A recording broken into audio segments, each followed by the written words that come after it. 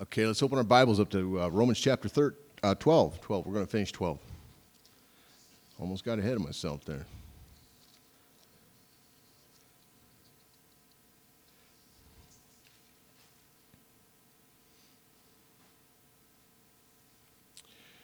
We had left off talking about the gifting, having gifts differing, but I want to back up a little bit. I just want to touch on something that Paul had said there in verse 7, where he was talking about not to think of yourself more highly than you ought. And so too many times in the body of Christ, we talked about this, that we can get that sense that maybe we're a little more important than we think we are, and we're always kind of our own best critics, when in reality we probably ought to be our own worst critics, and just being in reality with what it is. In 1 Timothy 5:17, he says, "Let the elders that rule well be counted worthy of double honor, especially they who labor long in the word and doctrine." All members have not the same office. We touched on that. And this is something that's kind of come up over the last couple of days. There are differencing offices within the body of Christ. There's differencing gifts. Everybody's different. Everybody has giftings in some place, some way or another. But in reality, it's the Holy Spirit that's driving those gifts. And ministry gifts are the ones that I think that most of the time get exalted and probably too high. I was listening to a great preacher early this morning before church, and just discussing that issue that, God equips the called. He doesn't call the equipped. And so often we think that somebody's doing something because they have this, the mots, so to speak, to do it. And nothing could be further from the truth most of the time. Paul was a great example of the exception of that. But when you look at the rest of the disciples, when you look at most of the people, when we look at ourselves, we find out that God has chosen the foolish things of the world to confound the wise. And I thank God for that verse because I fit into that so well, So we want to make sure that we're just not thinking more highly of ourselves, because in our culture today, let's face it, what we're told is that people most of the time, they suffer from low self-esteem. We've heard that a million times. I mean, I have. I've had people say, Tommy, I suffer from low self-esteem, when the Bible actually says just the opposite. The fact is we think more highly of ourselves than we should. Most of the time when you talk about the issue of now I'm not a psychologist, but I've read a ton of books on it, and most pastors have. But that low self-esteem thing, most of the time it comes from false humility.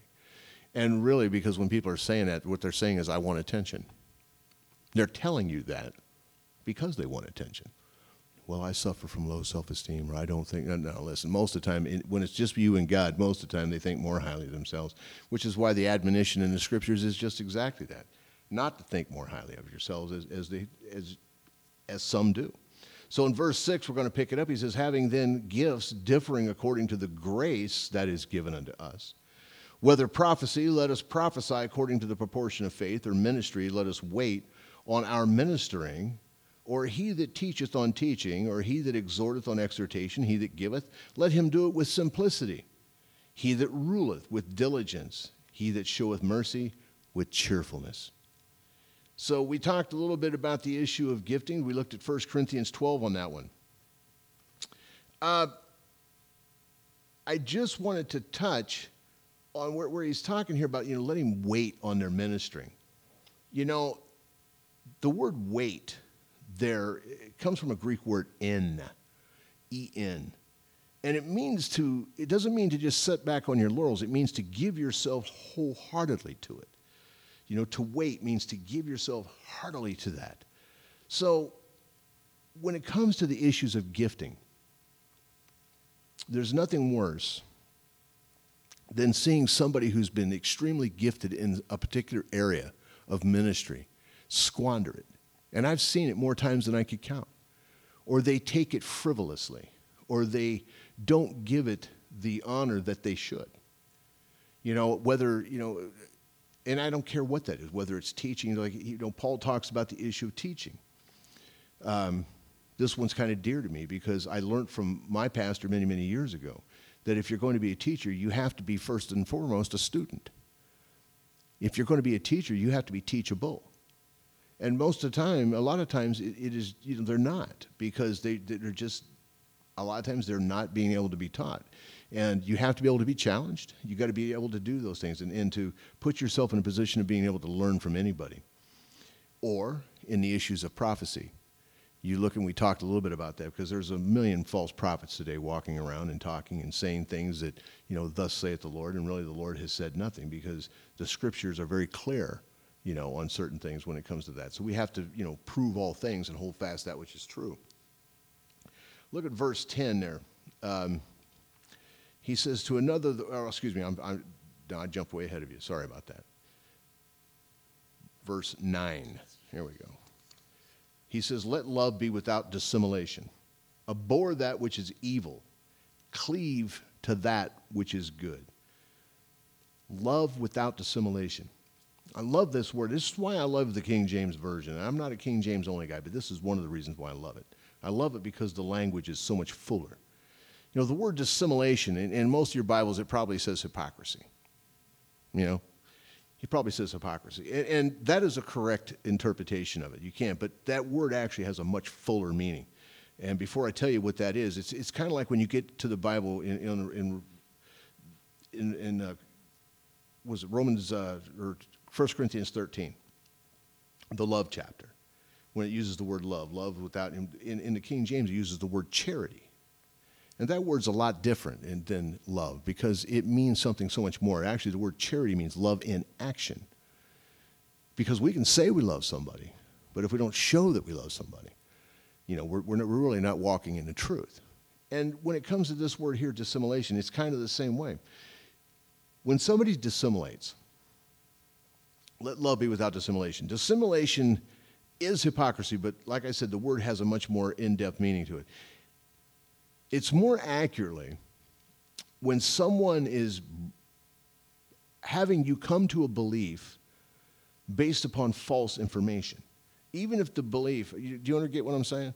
They're using false information to bring you to a position that they want you to.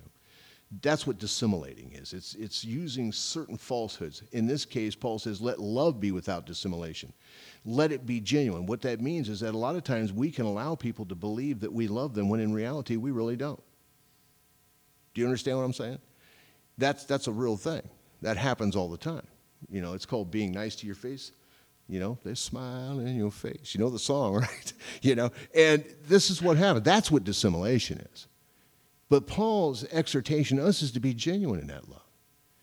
I had a discussion yesterday, and I believe loyalty kind of falls in the same category. Loyalty is real high on my list. It just is. I don't know whether I don't think I got that from the Army. Certainly wasn't in the Marine Corps, Semper Fi. I wasn't in that, and always faithful. But I just kind of always understood that if I'm your friend, I'm always your friend. And I mean that. I'll tell that to you. And if I'm your friend, I'm always your friend. Now, here's what I don't mean by that. I don't mean I'm always going to tell you what you want to hear. That doesn't mean that we're always going to agree. That doesn't mean that we're always going to see things eye to eye. Well, here's what it does mean. Even if we do disagree, even if we have a heated discussion, at the end of the day, I'm still your friend. My table's still open to you. My door's still open. And if you need me, you call me. That's what a friend is. Not somebody who says, yeah, we're friends, and the first time I say something that you don't like, you're out the door. That's not a friend. That's you dissimulated against me because you allowed me to believe that you were. But in reality, you really weren't. Why? Because you proved it. Because I could do something, that would break that trust, that loyalty. Loyalty should mean something. It does to me anyway. Maybe it's just a coping thing. I don't know. But to me, it means something. I think it does to a lot of people. I just think that we should, let love be without dissimulation. Don't let it be false. Hypocrisy, I like that word because really in the Greek, that word simply means actor, whether you didn't know it. That's what it means. It comes from the word actor. So, yeah, it's acting like you do. And so I guess it's in that sense, but it's a lot more than that. So, and then Paul goes on to say to abhor that which is evil. And, of course, that word means to utterly detest. I heard and not to get political, but I was listening to one of our recent debates, and one of the guys who was running was accused of being angry. And I loved his comeback because what he said was, he goes, I'll accept that. Because this country, and he gave a long list of the things, and I think most of the people looking at our country today could probably say the same thing. You got a lot of things that upset you, and they should. You know, we look at the issue of abortion in this country. And now, think about this. Here recently, it's been brought to our revelation, it's been revealed to us that the Planned Parenthood literally mutilates and then sells the body parts of children. Now, you know, Adolf Hitler wasn't too far from that when you study the Holocaust. Well, we got a Holocaust going on right on our nose, but it barely raised a bump of indignation, even within the church, unfortunately. Barely raised an eyebrow. We know it happened. It's been proven. It's true. They even admitted it. Well, yeah, we did, but it doesn't appall us. We don't abhor it. We should abhor it. There's a time for anger. There's nothing wrong with being. The Bible says be angry, but sin not. You know, but there's certain things that we should abhor, utterly detest, Paul says. But then he tells us to cleave to that which is good. I like that verse because in 1 Thessalonians 5:21, you can write it down. You know, it's one of those little tidbits. It's kind of like a proverb in the New Testament. Prove all things. Hold fast that which is good. The exhortation or the exclamation being put on to prove all things. Within the body of Christ, gang, we're given so many things across pulpits and through tapes and radio and without nary an investigation before we just receive it. Listen, the Bible tells us over and over, prove all things. Test the spirits, whether they be of God. Be a Berean.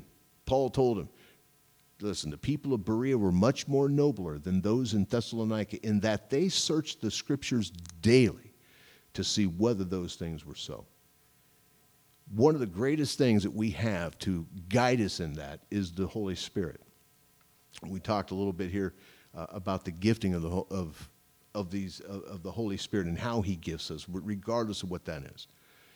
And, you know, this morning, the Lord really been speaking to me about that, reminding me, bringing me back to that, you know, because it's easy to forget. You know, because the Bible says men make their plans, but God directs their steps. And how does God do anything? He does it through the power of the Holy Spirit. You know, in the book of Acts in chapter 1, you know, he was writing to O Theophilus, you know. I'm writing this unto you, O Theophilus. I don't know who Theophilus was, but he was very liked by Luke, who was the one who wrote it.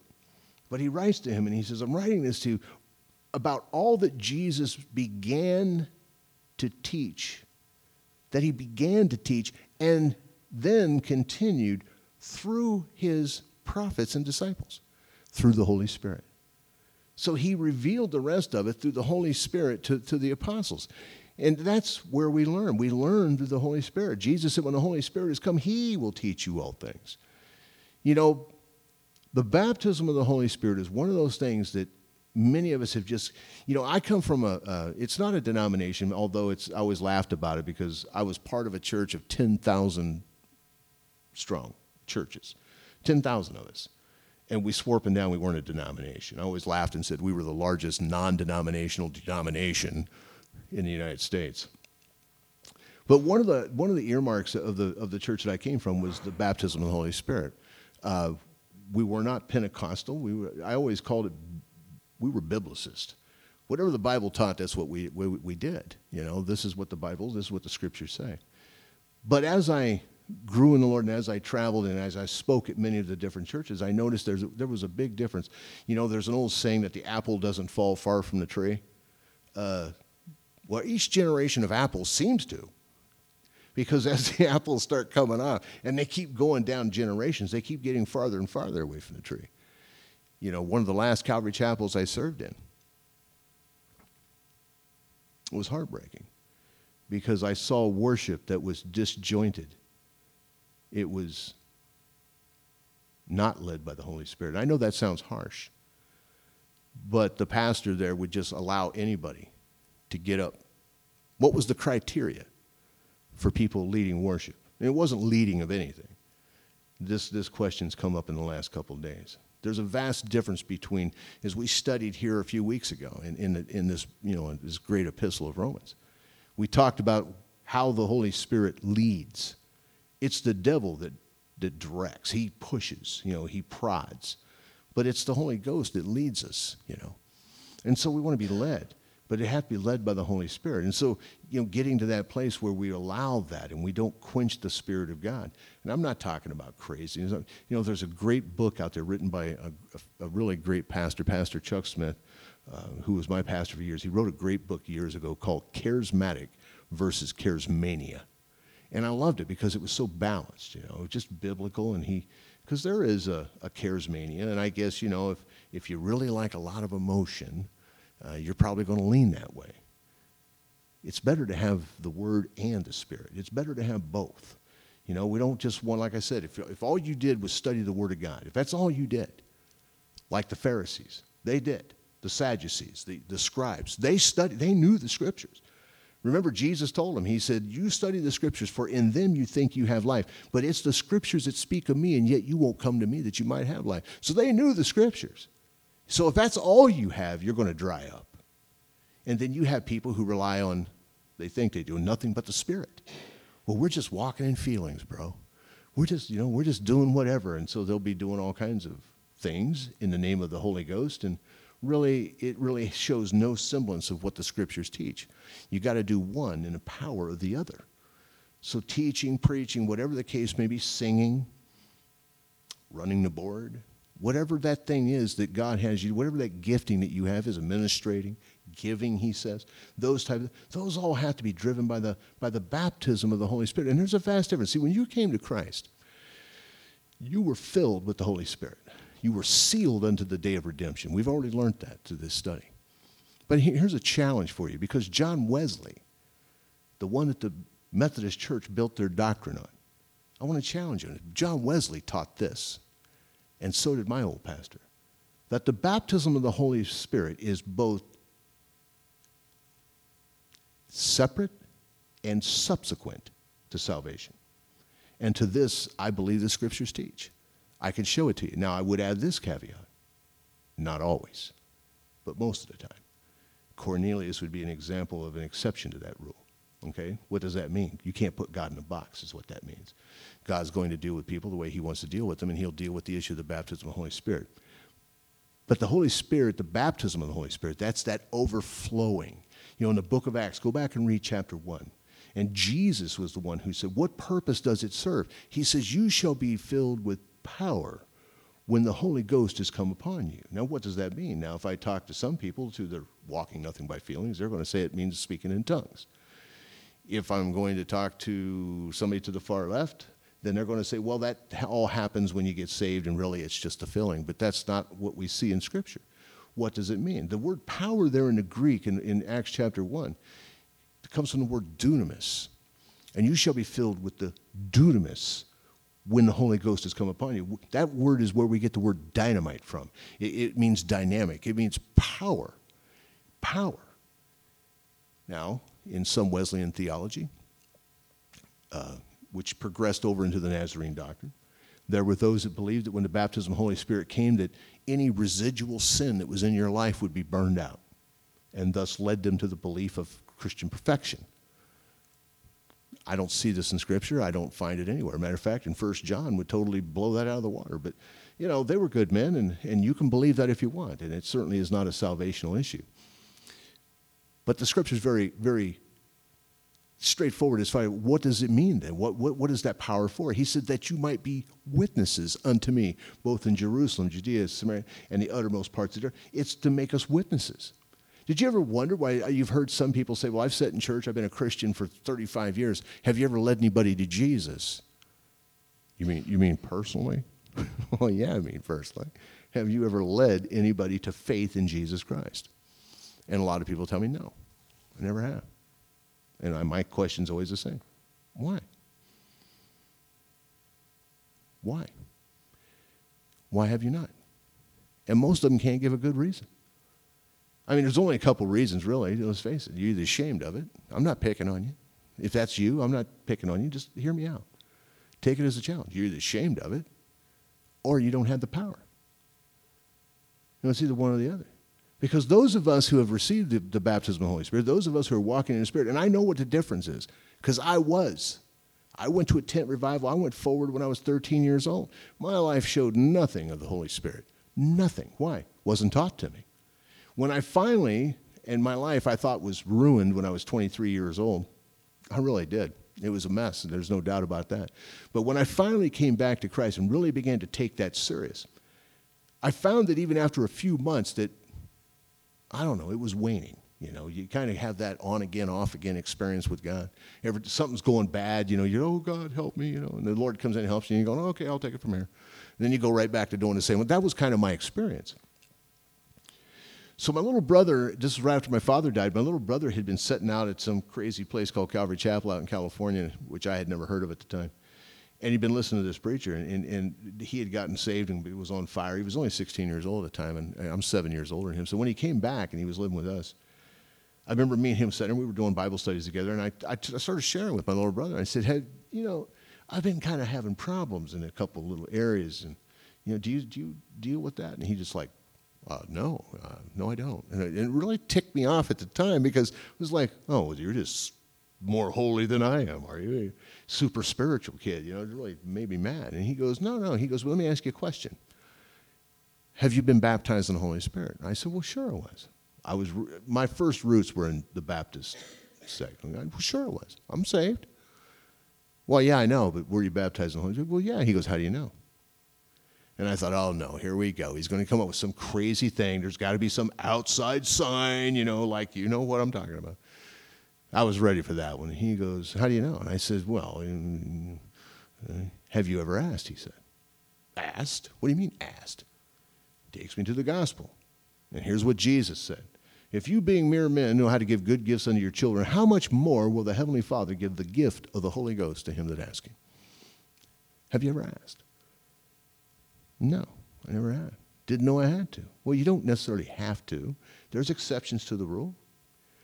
But maybe you might want to try it. And so I went into my little prayer room, which happened to be my bathroom at the time. It was. Hey, nobody else has it. It was at the time. I have an actual prayer room, but it was a bathroom at the time. So I went in there. I was a kid. It was the only private place in my house at the time. So I went in there and I said, Lord, I don't even know what this kid's talking about. I didn't know enough scripture, but I knew one thing. I knew I was struggling in an area, and I knew that I wanted some help. And I said, Lord, I don't know what he's talking about, but whatever he is talking about, I want that. If there's something more, I want it. Now, I'd like to tell you that I got hit with a bolt of lightning, and all of a sudden, the lights shone, and, and I walked out of there a changed man. I did not, because right before I asked, I did know this verse. And this is in Galatians chapter 3, and you can go back and read it. Paul says, how received ye the Spirit? By the works of the law or by the hearing of faith? So I knew it was by faith. And I knew I didn't have to look to any outside sign, because even as a baby in Christ, I had come to realize that, what, God is faithful, and if you ask him anything, he's going to give it to you. So I asked. Now, for me, everything changed. And I don't mean I recognized the change. I didn't see it, but other people did. I remember it wasn't too long after that, and I think I've told you, I'm friends with this pastor. Me and him have been old buddies because we kind of came through the same revival, and he's actually pastors down in Ironton here in Ohio. But I remember me and him sitting at the table. We're young men, and all of our kids and friends were sitting there, and we're teaching. I'm going through the Bible, and he goes, I can tell what your gifting is. And I said, oh, what are you, a prophet or something? He's going, no. He said, it's evident. What are you talking about? And he goes, well, you're a teacher. And I said, you're out of your mind. I teach what? My gosh, I hated school. I didn't know what he was talking about. It wasn't until years later, but to me, I just was drawn to it. I went from a guy that read his Bible, occasionally. I mean, it wasn't like I was a Bible student, but after that, I found I couldn't put it down. I couldn't put it down. I mean, there was times, and my mother, God bless her soul, because she's still alive and kicking, but she was actually living with us at the time. She got very concerned for me as a young man, because I literally would spend 16 to 17 hours reading it. I know that sounds absurd to most of you, but this is a true story. I remember I couldn't put it down after that. And I remember one time she got up. It was very early in the morning. And my mom came. And here I'd been setting up the whole time. And my mom comes in, and I was, of course, drinking pot of coffee after pot of, my Bible's got crumbs in it and everything, because I just kept eating and flicking pages and reading.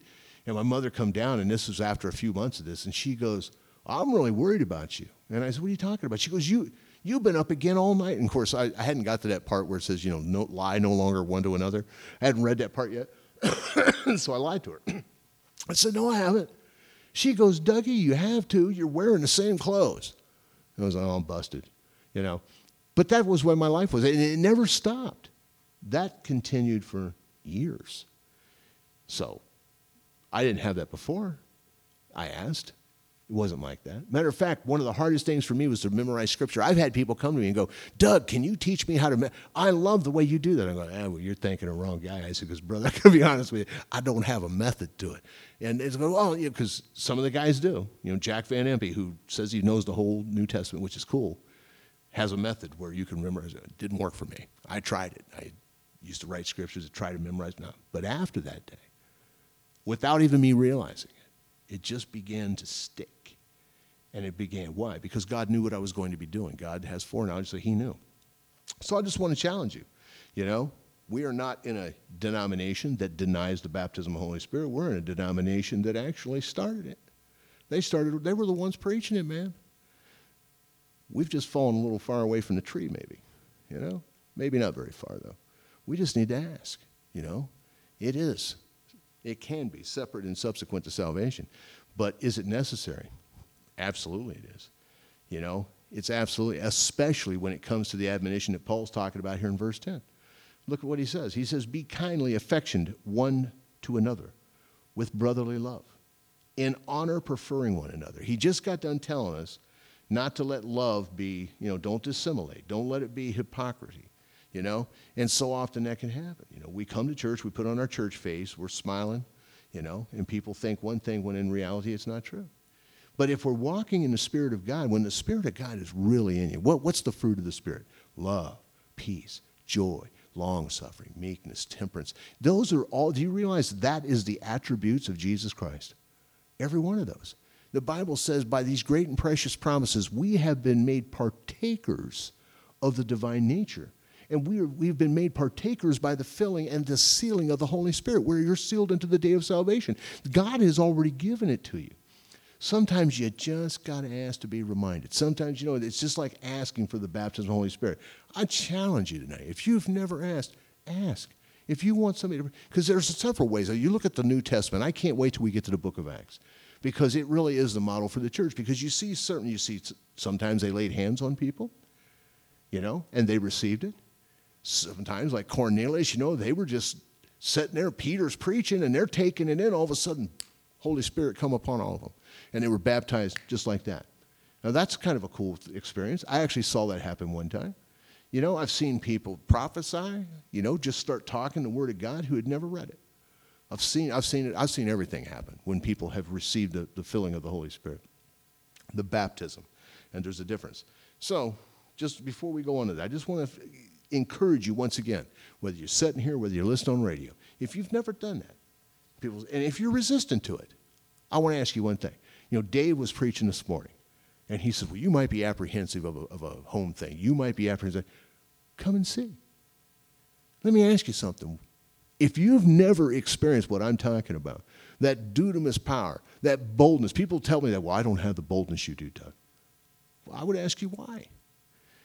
Jesus is one who said in this particular instance that the only purpose for the baptism of the Holy Spirit is to give you that dunamis power. Why? To make you a witness. Now, there's other giftings that come along with it. We're not there yet. It's 1 Corinthians 12. We'll get to it sometime. Because they're still in action today. There's nothing, they haven't ceased. But the real purpose of the baptism of the Holy Spirit is to make you a witness. And I got news for you. That word in the Greek is martys. Guess where we get that word from? Where we get the word martyr from that. And it's interesting because when we hear the word martyr, we think death.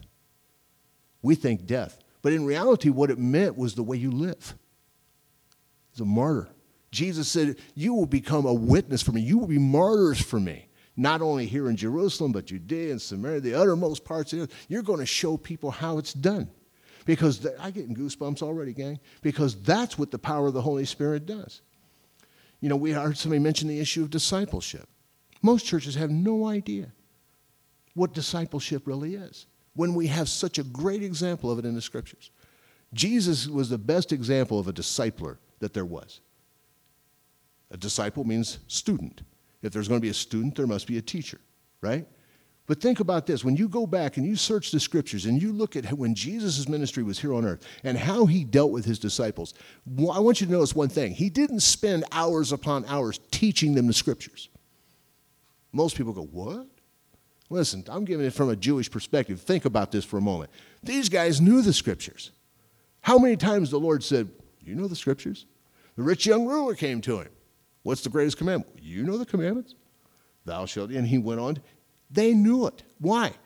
It was funny because me and my wife was watching. We were this stupid show, and Rabbi was on there, and this guy who was Jewish but really not. I mean, like me, he was Jewish by blood, but he really wasn't anything.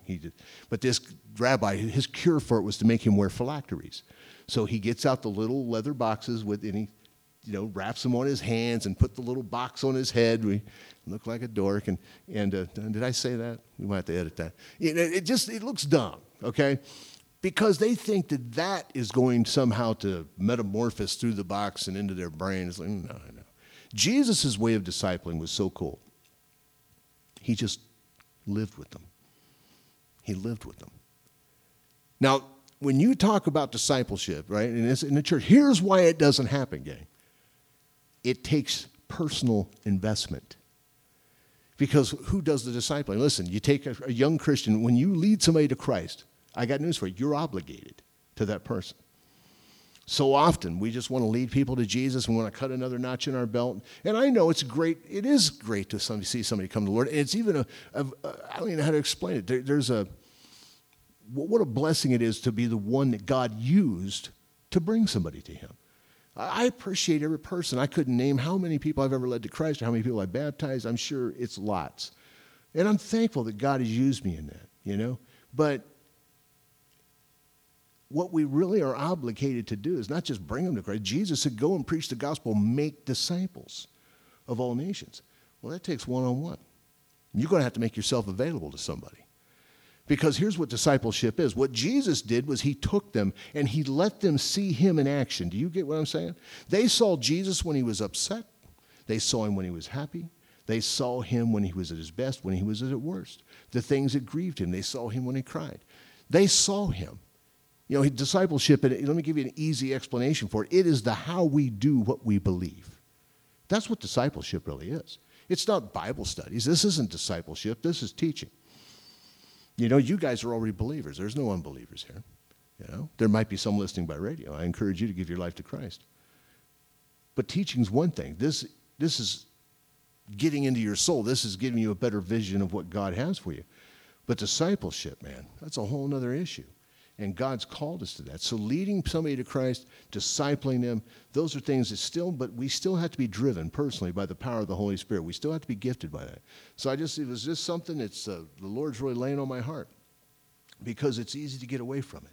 And it doesn't matter what church it is, we happen to be here, and this has happened to be a Methodist church. And so the roots are based in the Holy Ghost. There's no reason why we're not doing it, We can come up with all kinds of plans and all kinds of programs, but if the Holy Ghost isn't the one driving them, then it's going to be in vain. Those, except the Lord build the house. Those that labor do it in vain. All I know is what the Scripture says, gang. And I want to go with the Holy Spirit. I hope you do too. Let's follow him. So, Paul says, be kindly affectionate one to another, but with brotherly love, preferring one another. So once again, impossible outside of true, holy, Spirit-driven love. It's impossible. Not slothful in business, fervent in spirit, serving the Lord.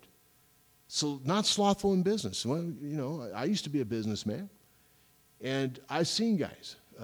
Prime example, I used to get up, and I'm sure that any other businessman, I've known plenty, would agree with me that when you work for yourself, you work harder than you ever work for somebody else. Because really, you don't punch a clock. That clock's never off. It's just, you do it. But I've seen other guys that have, and most of them don't stay in business very long. I've seen a guy who had a very good opportunity to have a very prosperous business, and yet he kind of worked like 3 or 4 hours a day because he thought that that's what it meant to work for yourself. And I said, you read the wrong book, brother. I'm not sure what you got, you know. And he was a Christian. And he became a pastor. And he failed at it. His business lasted about a year. His church lasted about 3. Why? Slothful. You know, slothful. So he says, be not slothful in verse, fervent in spirit. Remember what he tells us in James, the fervent, effectual prayer of a righteous man avails much. Fervent. Look these words up, gang. You know, serving the Lord, rejoicing in hope, patient in tribulation, continuing instant in prayer, distributing to the necessities of the saints, given to hospitality. Bless them which persecute, bless and curse not. Rejoice with them that do rejoice, and weep with them that weep. Be of the same mind one toward another. Mind not high things, but condescend. It doesn't mean to be condescending. It means to relate to, is what it means actually in this old English word. Condescend to men of low estate. That means relate to men of low estate. You know, Paul the Apostle said it this way. He said, I become all things to all men, that by all means I might win some. So what's that mean? Well, to the poor guy, you got to be on his level. You got to be poor. Some of us don't have to act. We can relate to it, you know. But you take a guy, we have a guy running for president who's a multi-billionaire. Multi-billionaire. I can't even conceive of those kind of numbers, that kind of wealth. But yet, one of the things I keep hearing about this guy is that when he's around the blue-collar guy, guys like you, guys like me, that he's kind of accepted in the gang, which I think is kind of interesting. Because a guy who's a multi-billionaire, you kind of think wears nothing but suits all the time. So once again, I'm not saying he's a Christian. I don't know about him. But I'm saying that that's a good example because, once again, that's what we are to do. We're to become all things to all men, that we can relate to them, you know. That why? So we can lead them to Christ. So he goes on, rejoice with them that rejoice, weep with them that weep, be of the same mind one toward another. Mind not high things, but condescend, that is to relate to men of low estate. Be not wise in your own conceits. So verses 10 through 16, Paul's given us instruction on how our attitude and actions ought to be towards each other and in everyday lives as far as business goes. And then he says this in verse 17. Recompense no man evil for evil. Provide things honest in the sight of all men. Revenge should never play a part in a Christian's life. Revenge has its root in bitterness. And bitterness has ruined more people than I can imagine, than I can even tell you. I've seen it happen so many times. And I've almost fell prey to it myself. So, you know, turn with me just real quickly. Let's look at Hebrews chapter 12, verse 14 and 15. I just want to read this with you because this means something. One of the saddest things it is to minister to is somebody who's in bondage to bitterness, because often if you're in it for long enough, you justify it. Well, you don't know what this guy did to me. You don't know what this girl did to me. It doesn't matter. You know, that the only person being hurt by bitterness is that person, but eventually, Paul says, look at verse 14, Hebrews chapter 12. He says, follow peace with all men and holiness, without which no man shall see the Lord. Looking diligently, lest any man fail of the grace of God, lest any root of bitterness springing up trouble you, and thereby many be defiled. How does that happen? Well, because when a person becomes embittered, whether they realize it or not, subconsciously, a lot of times they seek revenge. They want to pay back, you know. Revengeance is mine, saith me. I will repay. That's what they wind up doing. And so they go to long lengths to inflict that upon other people. You ever want to see that happen, watch it happen in a church. A person who becomes embittered, for whatever reason, they don't like the pastor, they didn't like what he taught on. Next thing I know, I'm taking my Bible, I'm going down the street. You know, and the next thing you know, they're calling somebody else in the church. Then they're complaining to somebody else in the church. And then, because why? They're wanting revenge. They want to spread that. And it's only the love of God that's going to give us the wisdom to set that person down and say, listen, man, I understand why you're upset. But let me pray with you. Let me pray with you. And let's see if we can't work this out through the Holy Spirit. Let's see if we can't do it that way. Because it's only that. I've seen so many times people will. Have you ever been mad at somebody? Let me just ask you, let me put it to you this way. Have you ever been upset with somebody? And so, let's face it, we all want somebody to cry on. We do. We all do. We all want somebody to be on our side. So we'll start talking to somebody. And because they're our friend and probably loyal, they go, you're right, man. That was a scumbag thing they did. You're right. We hate them. Let's start the We Hate Them club, and it'll be us. And I know, Joe's on our side too. Let's get Joe in it because Joe, he hates him too. And now we all three hate him, and then we start the whole bitterness, we hate the other guy club. Have you ever had that happen? One time when I was pastoring Calvary Chapel, true story, my old pastor, when I had been young, had come to join me in the ministry. I had been reacquainted with him after 20 years of never hearing from him. And I loved Frank. Frank was just a great guy. He had his issues, but he was a great guy. He was no longer pastoring, but he looked like Moses.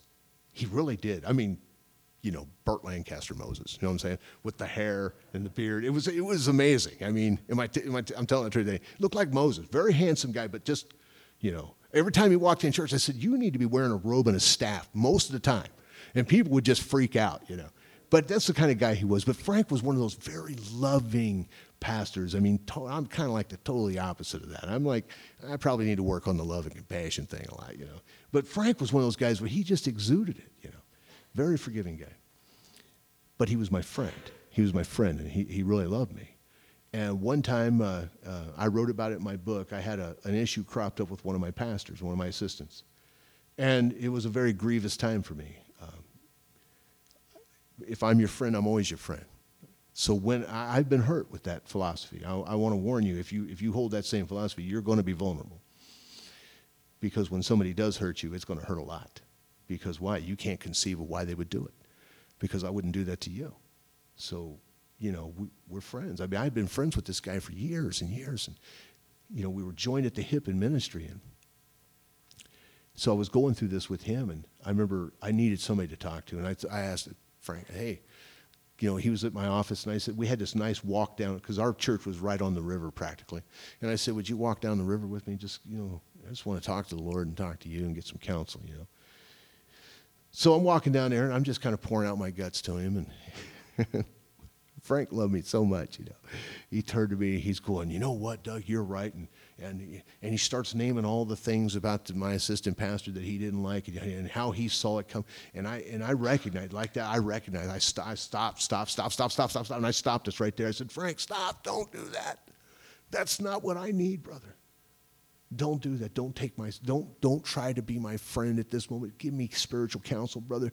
I want to forgive this man. I want to be restored to him. Don't encourage me to be bitter. And me and him both stood there. And I don't mean to get emotional, but it was a very powerful moment for me because I realized the reality of what Hebrews is talking about. Beware lest any root of bitterness spring up and thereby trouble you, and thereby many be defiled. He was trying to help me, but he was not helping me in the right way. I wanted somebody to say, Doug, this man loves you. He sees a different vision at this moment. He's going a different way.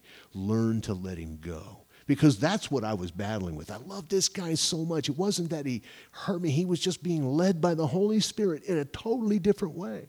And it was hard on me to let him go. It was hard on me. And so it came across as more of a betrayal when it really wasn't. He was being faithful to what the Lord had called him to do. I loved him so much I didn't want to let him go.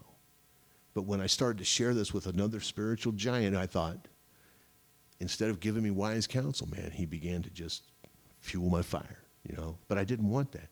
So this is what Paul's talking about in Hebrews. Don't do that, he says, looking diligently lest any man fail of the grace of God. That is what he's talking about, not falling from the grace of God, but failing in it, Lest any root of bitterness spring up trouble you, and thereby many be defiled. Don't do that, he says. If it be possible, as much as lieth in you, live peaceably with all men. Dearly beloved, avenge not yourselves, but rather give place unto wrath. For it is written, vengeance is mine, I will repay, saith the Lord. Paul says, as much as it lieth in you, live peaceably with all men. Now, the very nature of that verse says that sometimes it might not be possible. Some men won't let you. That's all there is to it. But Paul says, as much as it lieth in you, live peaceably with all men. There's been plenty of people, my wife knows it's true, I have tried to extend the olive branch to. You know, maybe people I have hurt in the past. I mean, I've tried. And they just want to cut it off. But I'm one of those guys, and she knows that I can't quit trying because I want restoration with people. I've never been the kind of guy that just hangs on to it. I don't understand grudge holders, man. I don't understand it at all. Because even when I was in the world, I wasn't that way, but I'm really not that way now. I could have somebody do something really bad to me, and all it would take for them today is say, Doug, I'm sorry. And I go, great, let me cook you a hamburger. It's forgiven and forgotten. I mean, it'll never get brought up again. That's just me. But, you know, I think that's just the Holy Spirit. You know, that's what he wanted. As much as it lies in you. Sometimes it's not possible. He says, but don't avenge yourselves. You know, don't give place to that. For vengeance is mine, I will repay, saith the Lord. Therefore, if thy enemy hunger, feed him. If he thirst, give him drink. For in so doing, thou shalt heap coals of fire on his head. That's the way it's read. That's not the way it's said. That's the way it's read. And I've had people read this verse to me. Well, I'm just going to kill him with kindness because it will heap coals of fire upon their head. Going, now think about this, because most of your Bibles, if you don't have a King James, most of your Bibles remove that part of the verse. It's not even in there. Now, why is that? Because all the textual manuscripts have it. But most modern Bibles remove it. Why? Because they don't understand it. The guys that translate, they don't understand it. It's a simple meaning. And it doesn't mean, I bet, what you think it means, because most people read it as heap coals of fire on his head. That's the way most people read it. Why? Because Paul just got done telling us, seek not vengeance. Didn't he? He just said that. Don't do it. Give place unto wrath. For vengeance is mine, saith the Lord. I will repay. Now, what we hear is, vengeance is mine, saith the Lord, I will repay. No, God says, listen, don't you do it. Let me take care of it. Why? Because vengeance is mine. I'll repay, saith the Lord. And then we read, so if my enemy say, feed him, give him drink, for in so doing thou shalt heap coals of fire on his... No, listen. The implication of that verse, and it's so cool, I love it, is it means to take a coal from your fire and give it to him, that he might have fire too. You know, it's been said that the best way to cure an enemy, to remove an enemy, is to make him your friend. If at all possible, live peaceably with all men. That's what it means. But a lot of Bibles remove it. Why? Because they just don't get it. They don't understand it. But it's a simple meaning. Give, and it shall be given unto you. Good measure, pressed down, shaken together, shall men give into your bosom. And of course, that really applies when it comes to judgment. So often, when we see people and we get embittered for whatever reason, our judgment becomes worse and worse and worse. We start looking at other things, and, us just hating their guts wasn't good enough. Now we start looking for other reasons why other people ought to hate their guts, and so we start spreading that stuff. Once again, when people hurt you, it's painful. I've been hurt. I've been through it. I've had to fight that feeling of embitterment. I've had to battle it many, many times. But I'm telling you now, it destroys people. It destroys, oh man. It really disrupts and grieves the Holy Spirit when we do that. It's better to love somebody, When they've hurt you, bless and curse not, he says. Is it easy? Oh, without the Holy Spirit, I'm telling you, it's nigh to impossible. And even if you do it, it won't be genuine. But if you allow the Holy Spirit working through you, then it becomes genuine. Then you can honestly say it. I've heard people, Facebook is the greatest destroyer of truth and twisting of truth I've ever seen. So many people say stuff on there they think has wisdom in it. When you break somebody's trust, I forgive you, but I'll never trust you again. What you mean is you never forgive again. Because when God forgave you, he restored everything. Forgiveness restores. Restoration is restorative, in everything. Now, I'm not saying that you should just place all your trust back in somebody who's broken that trust, but we should be willing to do it. We should be willing and open to allow them to be restored to that thing, because that's what God does. And I want to point out one thing to you. The reason God says to give place unto wrath, that is his wrath, not man's wrath, is because when God exercises his wrath is always mixed with mercy. It always is. God's wrath, because that sounds like an oxymoron, I know, but it's really not. It's just that God's ways are not our ways. We don't really understand. God's wrath is always mixed with mercy. There's only one time when it won't be, and that's during the Great Tribulation period when he will pour out his wrath without mixture, it says. And I love that, because that was the way that the Jews, when you talk about wine in the Old Testament, which I think is funny because a lot of people think it means grape juice. No, it don't. It means wine. And it was very strong wine, because what they did was they'd smash it, and when they fermented, it was actually I worked in a lab, so we would call it a sludge. I mean, it was like thick. And it still is, because it would come out these big stone vats. It was thick, and once it fermented, it just got thicker. It really wasn't something you could just like, hey, give me a big glass of that. You couldn't do it. So what they did was they diluted it. So they'd pour some sludge, and they'd pour some water in it. It actually had two effects, which God is so cool. He's what it showed them how to do it. They got most of their water, a lot of it from wells, but sometimes they'd pull it out of the river. Well, them rivers are nasty, Well, alcohol kills bacteria. So it had a really great effect. So it was mixed. And so God always in his wrath always is mixed with forgiveness, wanting to restore, mixed with mercy.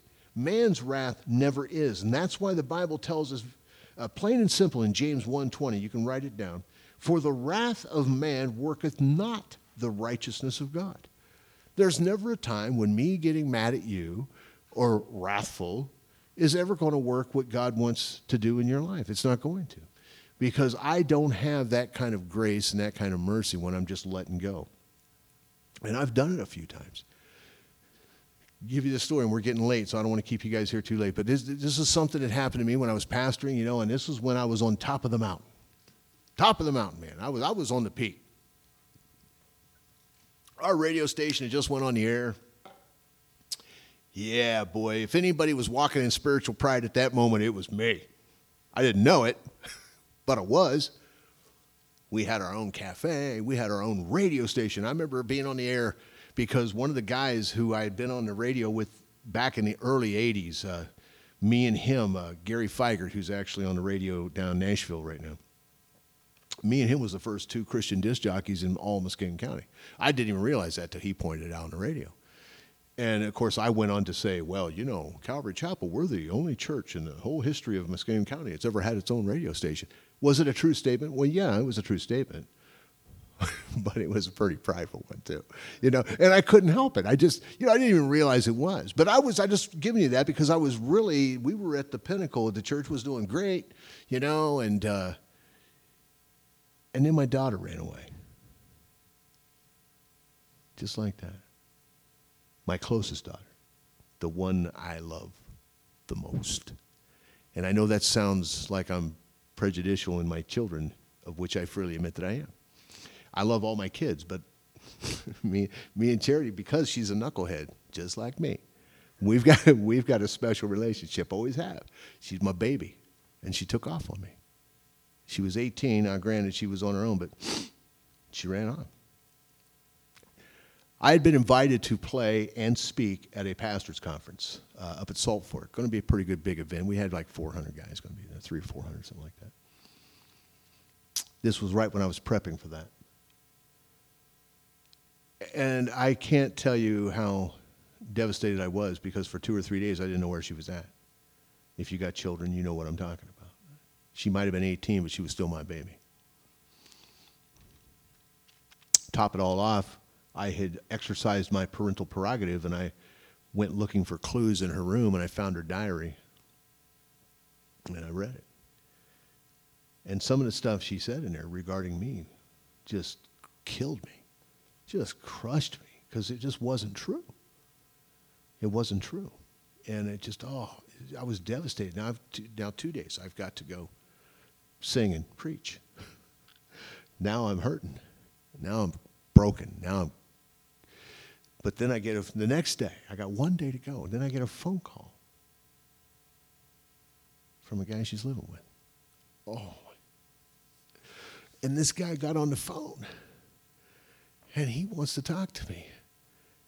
And I wanted to kill him.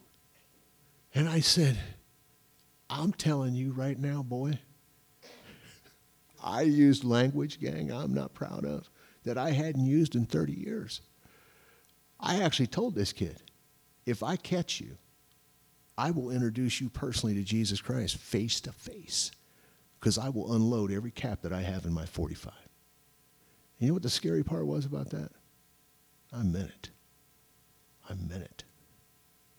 I told him, you better hope I never find you. And I remember what he said. He goes, man, I thought you were a man of God. I said, I'm going to introduce you to God personally. I mean, I will kill you. You touch my daughter, I'll kill you. What I didn't know is he already had. Now, next day, I had to pack. And of course, you can't be a Christian and walking in the Spirit and let go and not be convicted. Oh, my lands. I was like, what am I going to do? I mean, I actually told this kid I would kill him, and I meant it. I meant it. Oh. And I felt at that time I was the only guy in all of Christendom, the only pastor who had ever faced this problem.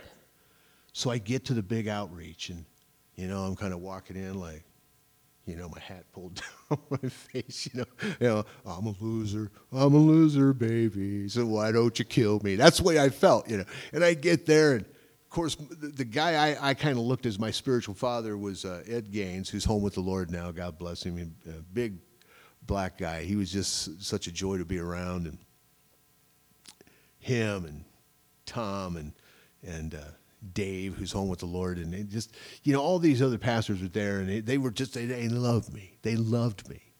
And they were all, Doug, we're glad you're here, man. It's going to be a great time of worship. And yeah, woo, praise the Lord. I was not in a good way. And I remember finally, it was like an hour before and I was going, there's no way I'm stepping up to that pulpit, man. I'm not going to do it. I'm in shambles, I totally disgraced the Lord, and I just felt like I felt worse than Judas is what I felt like. And I still wanted to kill that kid. I did. And I said, look, guys, I got to talk to you, man. I said, I am not fit to preach right now. I can't. And they said, what? And I said, man, I'll tell you. So they literally shut the doors. We had 300 guys outside. They closed the doors. They put these things in a circle, these chairs, all 10 pastors, and I knew every one of them really well. And they put the chair in the middle, and they said, spill your guts. And I said, man, I hate to even tell you because I'm so ashamed of myself, And I just told them the truth. Okay. Well, here's what I did. And I just laid it out. Every rotten word I said, everything I did.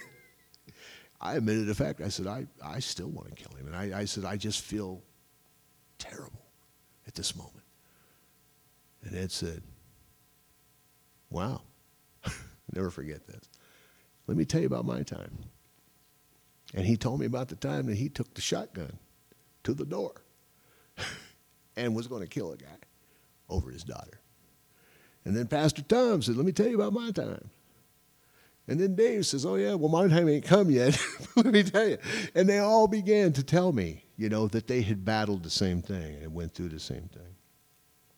And then they prayed for me. And then we had one of the best worship services that we'd ever had at those conferences, And here's the funny part. About 2 weeks later, I hadn't heard from him for any good reason. If I had a guy tell me he's going to kill me, I probably wouldn't call him either. But all of a sudden, my daughter, they had started going to a local Baptist church here in this town,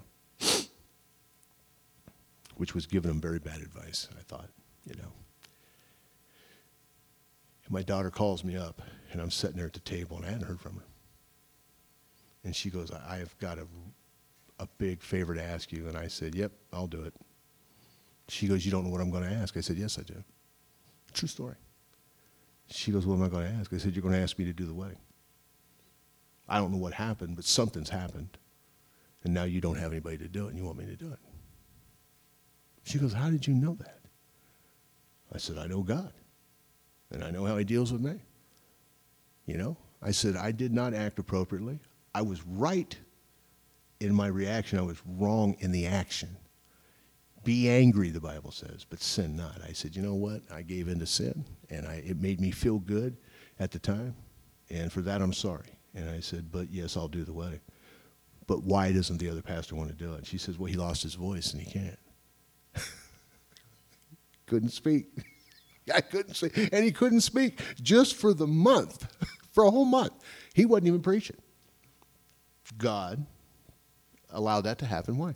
And I told him, I said, listen, I know God. And my daughter said, I don't understand. I said, I blew it. And not only is God forgave me, because he does, he's already done it at the cross. I mean, God forgave me.